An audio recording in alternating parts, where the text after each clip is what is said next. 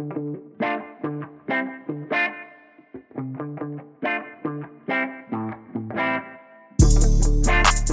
up, guys? Welcome back to another edition here of the Auburn Undercover podcast on the 24/7 Sports Network. My name is Nathan King, riding solo here today. Gonna hit you guys with a couple news updates, Auburn-related stuff from Saturday. Recording this one early Sunday morning. Gonna push it out for anybody that wasn't able to dive in really extensively to the news yesterday. There were a couple. Obviously, Auburn basketball got a really big win, and then Auburn football officially announced its offensive coordinator hire, Mr. Austin Davis from the Seattle Seahawks, whom we reported last week was set to be the hire. So there had been a week of momentum. Really, I mean, if this had gone to Monday in terms of an official announcement, it would have been 3 weeks since they got rid of Mike Bobo, where they hadn't officially announced an offensive coordinator hire. But last week, it kind of became apparent that they were going to wait until after signing day because you'd already set up this recruiting momentum for yourself. And I know a lot of people said, well, this guy's only going to do good things for you. Well, it made a lot more sense there in the end when we started realizing what Trovon Reed was doing on the recruiting trail. Because Auburn was down an assistant coach, you're only allowed your 10 assistant coaches and the head coach to be on the road recruiting. And so if you're down an assistant coach, we saw this, the name is blanking on me, but his director of recruiting, Gus Malzahn's director of recruiting, I remember a couple times during his tenure when they were flipping between coaches in the offseason did the same. But Trovon Reed, who's the coordinator of player relations, everyone knows who Trovon Reed is, went out on the recruiting trail, did a really good job. He and Zach Etheridge tag teamed a lot of these recruits. Derek Mason was really big in there as well. Keith earlier this week named Zach Etheridge his recruiter of the year. For Auburn, at least for this early period. He went out and did a ton of work. Don't want that to get overshadowed in landing a couple of these. They got 3 4-star defensive backs added to the class this week. But anyway, so it made a lot of sense as to why Austin Davis was not officially announced. And also, Pete Carroll talked about it earlier this week. Just kind of goes to show the transparency of professional leagues. But he was like, he's talking to Auburn. They're working things out. We don't really know what the timeline is right now. But nothing's official yet. They're talking through things and working things out. So I think it moved pretty quick. If you're talking about a separation from an NFL team that's still got its season ongoing, I think that's pretty big for Auburn to be able to pull a guy like that away from a team that's in the middle of the season. And so now Auburn officially has its offensive coordinator on board. So who is Austin Davis? What do you need to know about him? And what could he bring to this Auburn offense moving forward? First of all, we have not had a chance to talk to Brian Harsin since the hire was made official. We went to Birmingham on Thursday. Really enjoyed getting to see Brian Harsin in person. Not something we've been able to do a lot of because of Auburn's COVID restrictions. Everything's been on Zoom, but we sat there in that a ballroom with him, had a lot of good conversation with him about where the quarterback room stands, what he wants in an offensive coordinator candidate. And looking back now, obviously we knew Austin Davis was the guy at the time. But it made a lot more sense. It made a lot of sense if you look at some of the stuff that he said, and you guys can go back on auburnundercover.com and we had that all covered. You guys can go read that. He said he wants somebody that's going to be able to recruit the quarterback position at the highest level and make sure that is a priority in terms of development. So it makes a lot of sense given that we know now, or we knew then even, that Austin Davis was already in place. He had just not been officially hired. Makes a lot of sense. And obviously the recruits, we've told y'all the recruits have been sort of relaying that Brian Harsin has been telling them that he is going to be calling the plays. He sort of danced around that, but did sort of hit on those same notes Thursday, saying he's going to be, quote, a lot more involved in the offense this season. And so next time we speak to him, he'll probably be able to finally drop that official, I will be calling plays next season, which makes a lot of sense because you look at a guy like Austin Davis, does not have experience calling plays before, and really is just a dedicated quarterbacks coach. He will have the title. He'll have the same title as Mike Bobo, offensive coordinator and quarterbacks coach. But again, looking back and trying to read the tea leaves of Brian Harsin's language, when he talked with us on Thursday, he mentioned Eric Keesaw as somebody who has experience running an offense as well. So it sounds like maybe it'll be kind of a group effort between those three. Eric Keesaw, by the way, those who don't know, he was Harsin's offensive coordinator for a couple seasons at Boise State. So he's got experiences there. That's Auburn's wide receivers coach. So it seems like between those three, in terms of formulating the offense on a week-to-week basis, it'll be between those guys. Austin Davis, he's 32 years old. He's only like three years removed from playing in the NFL. So he's a guy that Brian Harsin knows he can bring in and just mold. And hopefully, for Harsin's sake, he's maybe a guy that he thinks can sort of be tethered to him and his success at Auburn if they're able to develop some quarterbacks here this season, which will be very, very important now that Bo Nix is on his way out of the program. It'll be very important what they do with the quarterback position. He's, if that is what you're looking at and sort of taking some time to bubble over on this hire and thinking about it, it really just seems like that was the number one goal for Brian Harsin, was to get a guy that could do good things with the quarterback room, and him sort of looking at what happened that first season, sort of that year one or year zero, really kind of experiment with Mike Bobo and the offense and him calling plays. It really was, and talking to TJ Finley later in the week, he said that, we asked him, how different is it now in bowl practices with Brian Harsin being more involved? And he said, he's been involved all season. He just wasn't calling the plays. So it does have a little bit different kind of a pulse to it with him calling the plays. And so I think, Brian Harsin just kind of realized that, he kind of wants that middleman out of the way and wants to have control of the offense, which is not a huge surprise when you look at guys in the past. I know Gus Malzahn was ridiculed for it a few times, but if you've been an offensive play caller for a long time and an offensive coordinator, and that's how you've cut your teeth as a coach, and you feel like things aren't going well after 1 year, not a huge surprise that he wants more control of the offense. And he's been a very successful play caller in the past. I'm interested to see how Auburn's plays look different this coming season. I do not think their playbook will look any different.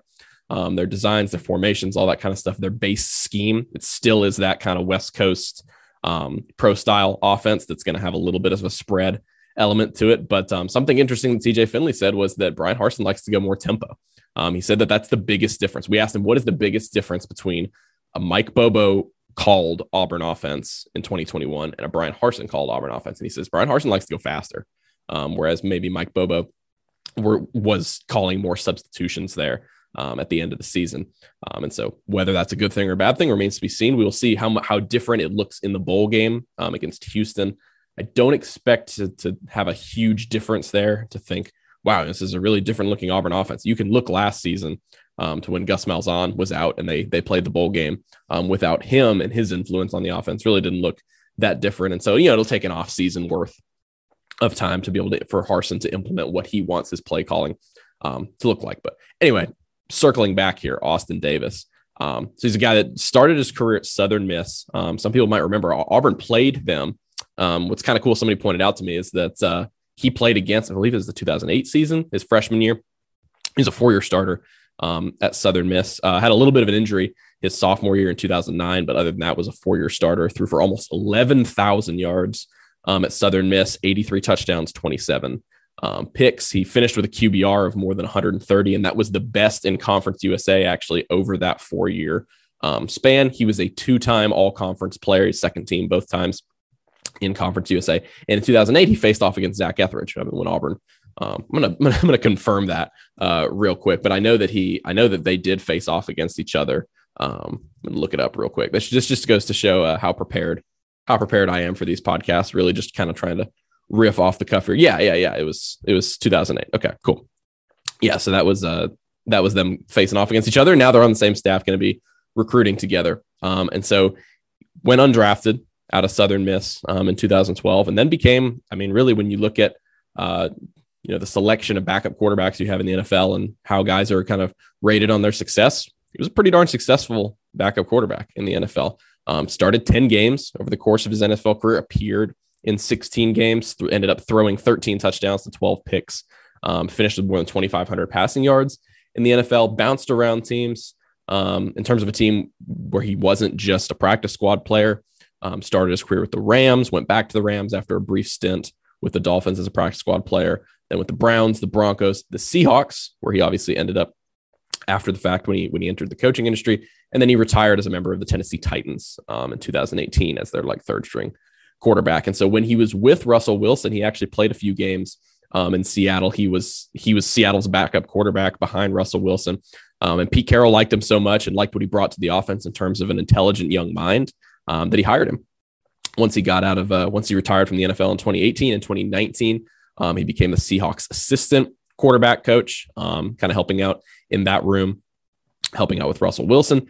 And then in 2020, last season, he was promoted to full-time quarterback coach after only 1 year in the industry, after only 1 year as an assistant coach, not even an assistant coach, an assistant to the assistant in the NFL. He was the youngest full-time assistant coach in the NFL when Pete Carroll promoted him. He was 31 years old. Now he's 32.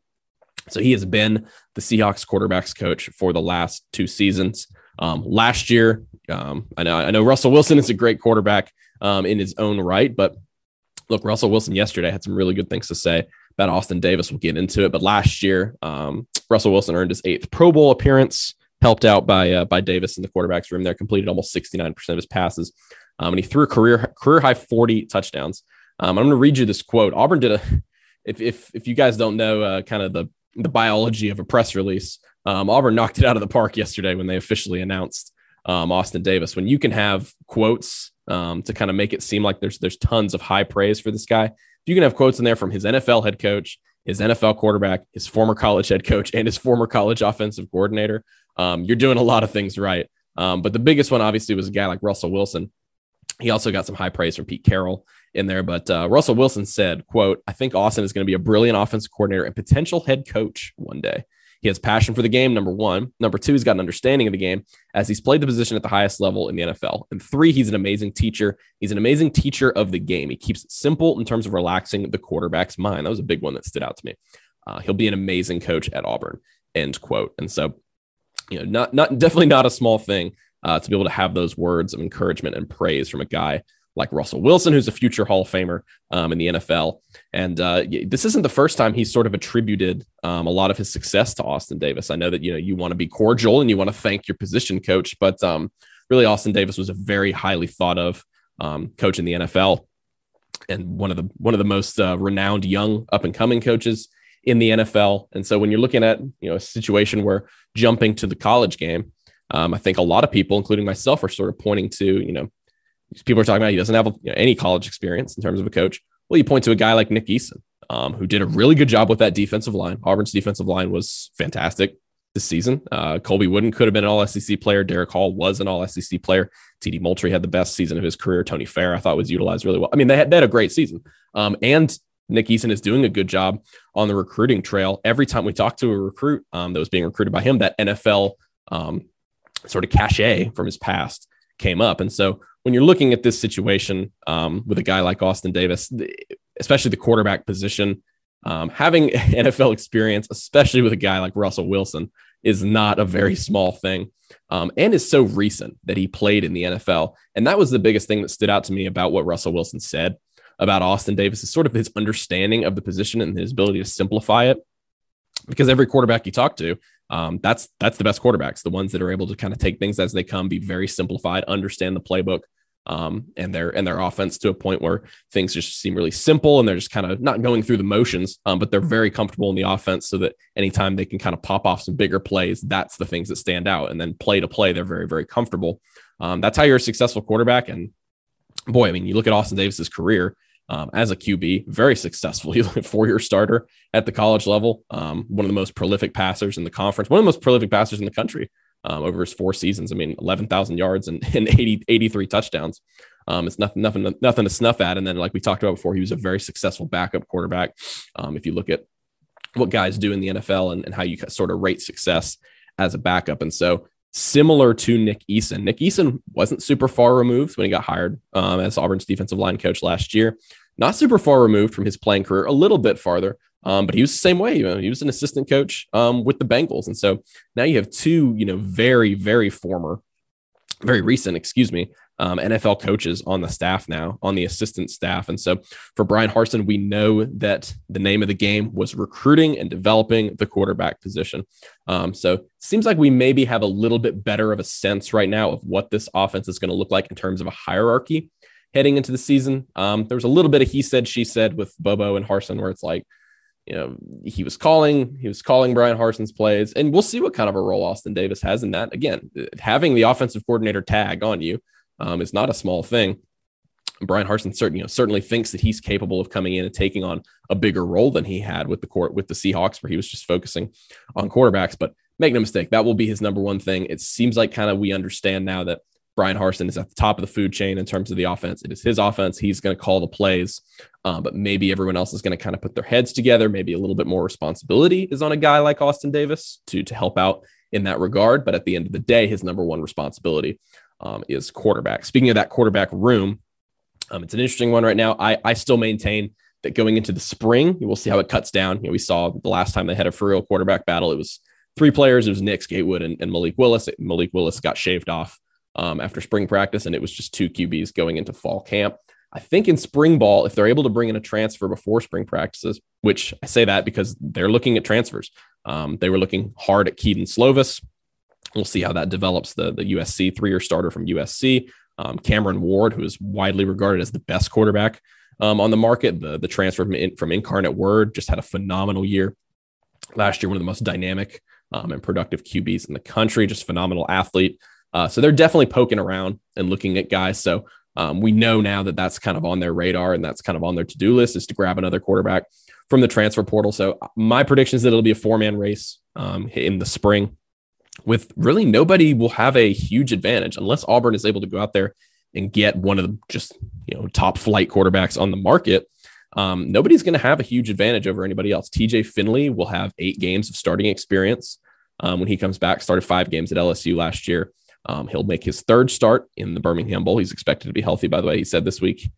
Maybe he won't be 100%, but he feels a lot better than he did, and he can move around a lot better than he did a month ago now in the Iron Bowl. Then you've got Demetrius Davis, who did not play at all his freshman year, but TJ Finley did confirm what Brian Harsin said a few days ago. Brian Harsin did not specify what kind of reps D Davis was getting. He just said he was getting more. TJ Finley said, yeah, he's getting second team reps in bowl practices right now, meaning he has surpassed Grant Loy as Auburn's backup quarterback at the moment. We'll see if that leads to any playing time for him in the bowl game, but certainly he's making a little bit of progress here at the end of the season. So that's encouraging for a guy like him to have a chance in the quarterback battle in the spring. Holden Gerner is a guy that's going to be an early enrollee in the spring, 4-star quarterback, number 19 QB in the country, 6'3", 215 out of Georgia. He was one of Auburn's favorite prospects in this class. If you guys listen to the most recent podcast with Keith covering the recruiting, the signing day this week, Keith loves this guy. He thinks he has all the intangibles and the tangibles to be a really successful quarterback. Thinks he might be, steal of the class is kind of a cliche, but he certainly thinks he has all the it factors that you need as a QB. And that's 3 guys. And then you think maybe you'll add a 4th. So Brian Harsin bringing in a guy in Austin Davis who's going to be able to help in a big way to break down that quarterback battle and pick a successful passer to lead the Tigers offense in 2022, because like we've talked about before, and I've written several times, this is going to hinge a lot on Brian Harsin's success, not only in his second season at Auburn, but you're thinking if this season doesn't go super well, he's going to be on a tight leash. And so, the quarterback position is going to play a big part in that. And so certainly this is something I think Brian Harsin, looking ahead and being intelligent about things, thinking this is not something I can mess up. I have to make sure the best quarterback that we have is playing next season, and we put him in the best position to be successful. Why not bring in one of the best, guy who was working with a future Hall of Famer and one of the best up and coming QB coaches in the country. And Brian Harsin obviously knows his quarterbacks. That's what he said on Thursday as well. He's like, I'll be there. Like I know how to work with quarterbacks. So it'll be interesting to see their dynamic. I'm excited to get around to spring practice here in a few months and see how those two interact, how those two work with the room. But I think, Philip Marshall wrote it earlier this week, and I agreed with him. He said, it's an inspired hire for Auburn. It's an intriguing hire. It's out of the box. I know a lot of people were kind of turned off a little bit by what some consider to be a bland hire with Mike Bobo.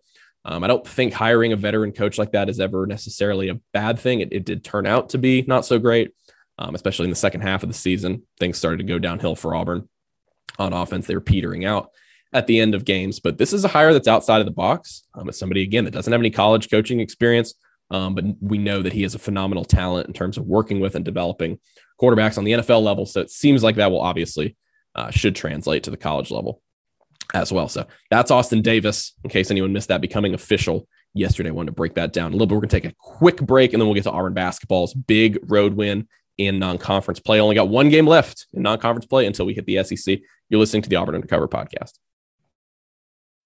When you need mealtime inspiration, it's worth shopping Kroger, where you'll find over 30,000 mouth-watering choices that excite your inner foodie. And no matter what tasty choice you make, you'll enjoy our everyday low prices, plus extra ways to save, like digital coupons worth over $600 each week. You can also save up to $1 off per gallon at the pump with fuel points. More savings and more inspiring flavors make shopping Kroger worth it every time. Kroger, fresh for everyone. Fuel restrictions apply.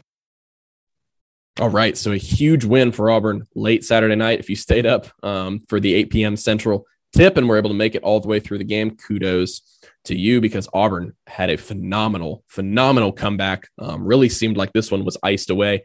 This was the most difficult setting of the season for Auburn. St. Louis is a pretty good team. They were 8-3 entering the game. They were number 71 in the net rankings entering the game, which what that means is, in terms of Auburn's NCAA tournament resume, a road game, which is the most difficult setting on a resume, a true road game against a team that is number 1 through number 75 in the net rankings, which is the NCAA's official tournament rankings. That is viewed as a quadrant 1 game, which is the highest possible game you could play for your resume. Really not a big deal if you lose those games because they're viewed as being very difficult. But if you win them, that's really big for your resume. Auburn obviously won that game. They are now 2-1 in quadrant 1 games this season. Loyola Chicago is like 16th in the net rankings. They think very highly of that team, and Auburn was able to beat them in the Bahamas. So Auburn will likely go into SEC play with a couple quad 1 wins. We'll see if St. Louis falls out of the top 75 after this game. Anyway, beyond that, how'd this one go down? Auburn started out pretty cold, missed 12 of their first 15 shots. It really kind of resembled those games that we've seen in the past. I remember specifically like a game like Florida a couple years ago. I don't know if you remember that game. Florida wore like those black jerseys. It was the game where like there's just a lid on the basket, even like layups. Auburn just couldn't get them to go, couldn't get any fouls called their way. It was really physical down low. And St. Louis was just winning that part of the game. And when Auburn's 3-pointers weren't going, they weren't getting anything to go on the inside, and they weren't able to defend on the inside. St. Louis just absolutely dominated points in the paint. St. Louis scored 27 points in the first half, and 22 of them came in the paint. They out-rebounded Auburn. Biggest rebounding deficit of the season for Auburn. Even though Auburn came away with the win, St. Louis was, let's see here, they were plus 19 on the boards. Out-rebounded Auburn 46-27. St. Louis had 19 offensive rebounds. Bruce Pearl said after the game it was unacceptable. He said it was the most disappointing part of the game. By far, it's one of the most disappointing aspects of the season in terms of something that's happened in a game was Auburn's inability to rebound. 19 offensive rebounds is the most allowed, obviously. That's probably goes without saying by Auburn this season. And so despite Auburn's length with a guy like Walker Kessler on the inside, who had the best game for Auburn, led Auburn 19 points, 9 boards, and 4 blocks. Another really productive evening for him. But Auburn just wasn't able to keep St. Louis out of the paint, but they did kind of get their groove going. Once they started to figure stuff out in the half court. Wendell Green Jr. was a big part of that. Obviously, he's coming off of the bench. But when Zep Jasper and KD Johnson aren't super productive, which KD Johnson hit a big shot at the end, but he was still 3 of 10 on the game. Zep Jasper only had 5 points and 1 assist. So not a ton of production from those guys if you're talking about in the grand scheme of things. Wendell Green Jr. came in. He ran the offense a little bit better. Auburn picked things up after that start. So they missed 12 of their first 15 shots. The rest of the way in the first half, they shot 70% from the floor. So once they were kind of able to get out of that funk after the first like 7 minutes of the game, they took things to halftime in a good way. A quick 7-0 spurt, which KD Johnson hit a 3-pointer a couple minutes before the half. That was his first 3-pointer in 3 games. He was previously 0 of 9. So he's only made 1 of his last 10 attempts. That was a big shot for him.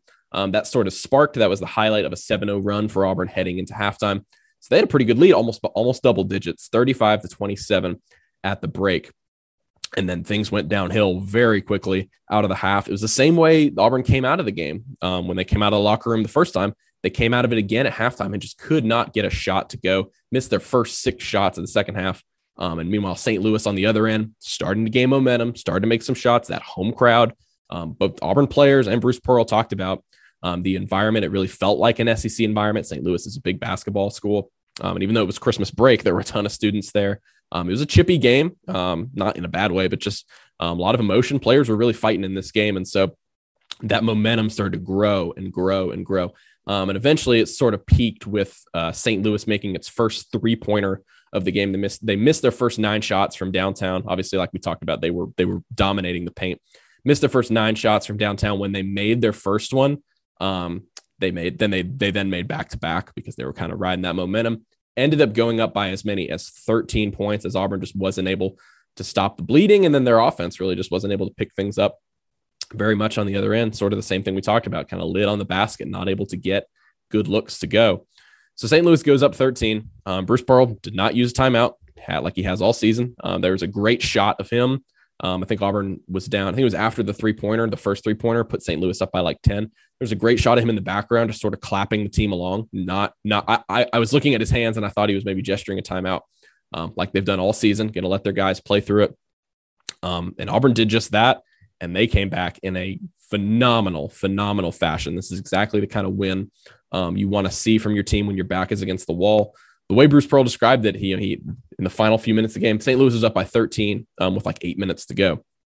Bruce Pearl said, we're going to figure out who's got the stones to help us come back, who's got the ability to make plays in crunch time. He was like, I wanted to see that. I wanted to see that from my team. I wanted to see who has the ability to do that. And it was almost across the board that Auburn stepped up. You had Wendell Green Jr. sort of running the offense. It was like a high pick and roll with Walker Kessler, led to 3 easy dunks down the stretch, just high pick and roll that St. Louis wasn't able to stop. Bruce Pearl actually said it was the same set. I'm trying to think. It was from 2 years ago. I was at that game. They played St. Louis in Birmingham at the Mike Slive Invitational. They won that game.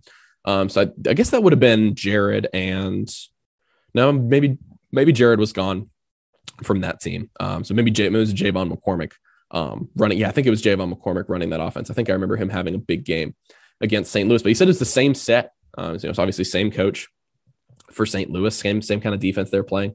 He said he's mad at himself for not running it earlier, but that high pick and roll with Wendell Green Jr. and Walker Kessler just could not be stopped. Wendell Green was making great passes all over the place. Jabari Smith had a corner triple with 5 minutes left. It sort of sparked a run. Auburn went on a 7-0 run to start to even out to start to cut into the deficit a little bit. And then Lior Berman, the walk-on wing player who's had more playing time, obviously, because Alan Flanagan is still working his way back from the injury, hit a huge three-pointer to put Auburn up 70-67 with like a minute and a half left in the game. Jabari Smith had another triple. He was left open again. Obviously, he's a dead-eye three-point shooter. He was left open again. He went 3 of 5 from downtown for the game. Wendell Green Jr. went 3 of 6. He had a big three-pointer in the second half as well. So 3 big triples down the stretch for Auburn. And then KD Johnson, with 9 seconds left, made a driving layup, really, really high degree of difficulty, made a big shot to put Auburn up. On the other end, St. Louis missed both free throws. They got fouled, went to the line. It's Francis Okoro. It's obviously a familiar name for Auburn, but Francis Okoro for St. Louis missed the first shot, obviously unintentionally, meant to make it, and then went to intentionally miss the second one. But they called a lane violation. He stepped in too fast, tried to get his own rebound. Auburn inbounded the ball. Wendell Green went to the line, just ice cold, buried both free throws. If he had missed just one, St. Louis would have had an opportunity, for a half-court heave or something like that. But obviously put the game completely out of reach, 74-70. So really, really big comeback win for Auburn. They finished the game making 8 out of their last 10 shots, made their final 3 shots down the stretch, and they went 6 of 7 on their final 7 attempts from the free throw line. And like we talked about, this was the biggest thing that stuck out to me. Like we talked about earlier, St. Louis having that advantage in the paint all game long. We're just dominating Auburn in terms of points on the inside, especially on offense. They only had 1 basket, 2 points, 1 basket in the paint in the final 10 minutes of the game. And I asked Walker Kessler about it, what changed? And he said, look, we were capable of that all game long. We know Auburn's capable of playing good defense. And he said, it was just sort of a mentality thing. We all had to make sure we were on the same page.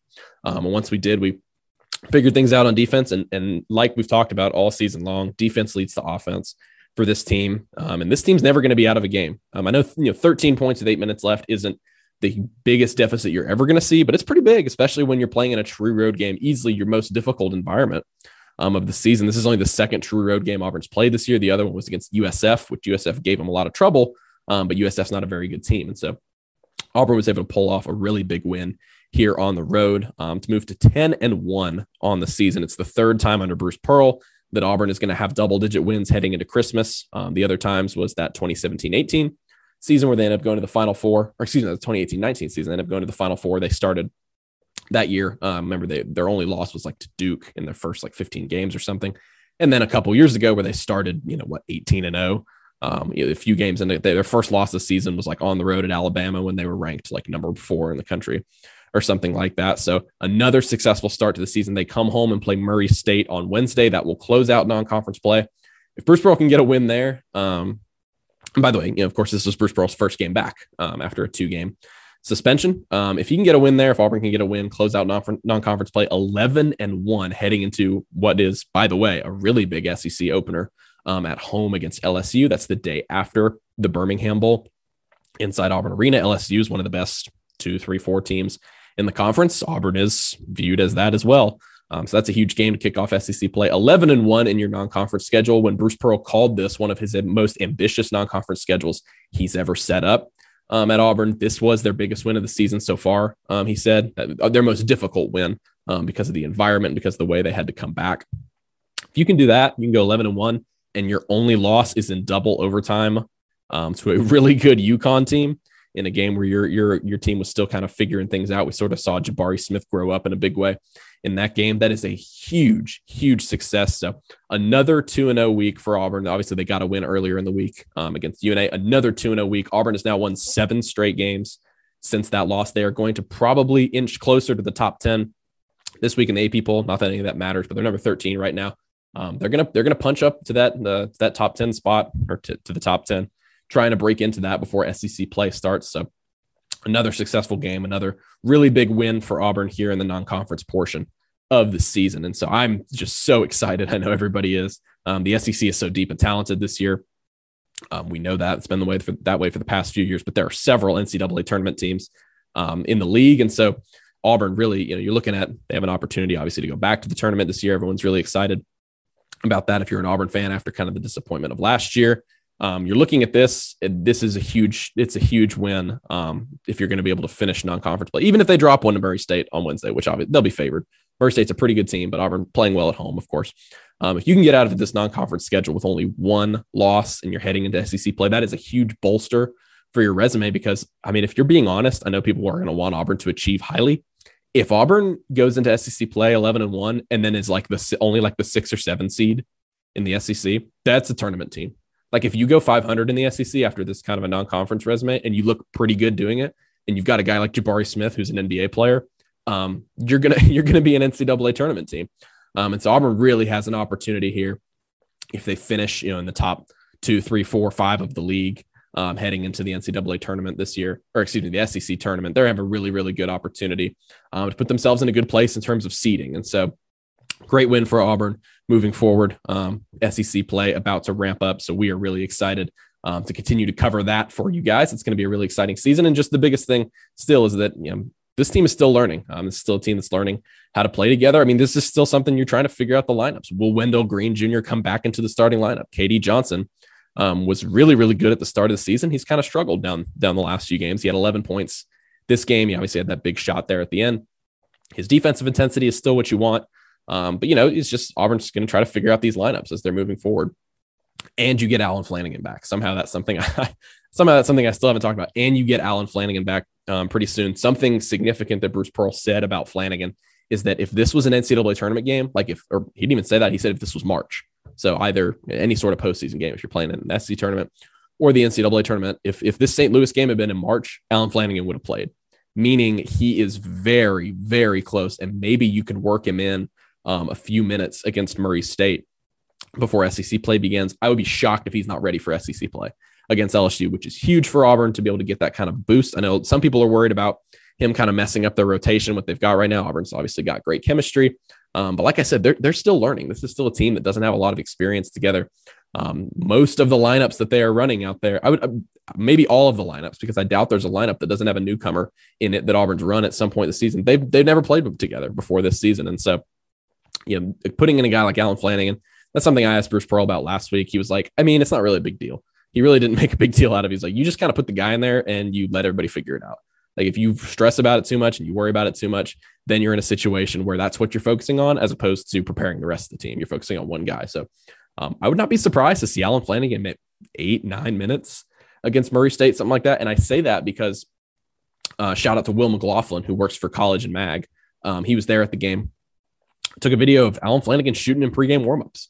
He was out there. And Bruce Pearl said he returned to contact this week. A couple of days ago said he's practicing with contact for the first time. Said that he's really, really close to returning. And then he makes the trip and is out there shooting with everybody else, really looking the same as everybody else in warmups. I think he's really close to returning. Would not be surprised if he plays Wednesday. If he doesn't play Wednesday, I would almost guarantee that he's going to be back for SEC play. So exciting stuff. Like I said, exciting stuff moving forward for Auburn basketball. We are going to have it all covered for you guys. Hope you guys enjoyed this podcast. Just wanted to get on here and talk about the big stuff that went down yesterday in terms of Auburn football and basketball.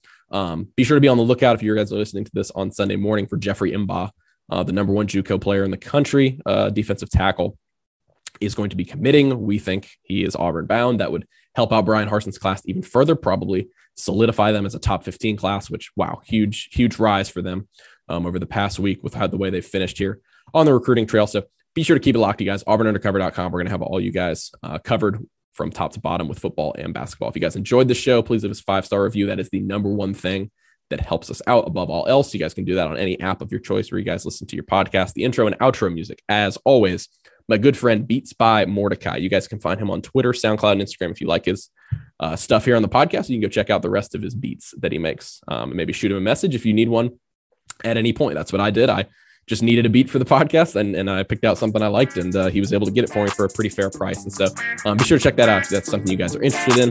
Until the next episode, I will see you guys later. Everybody have a great start to the week.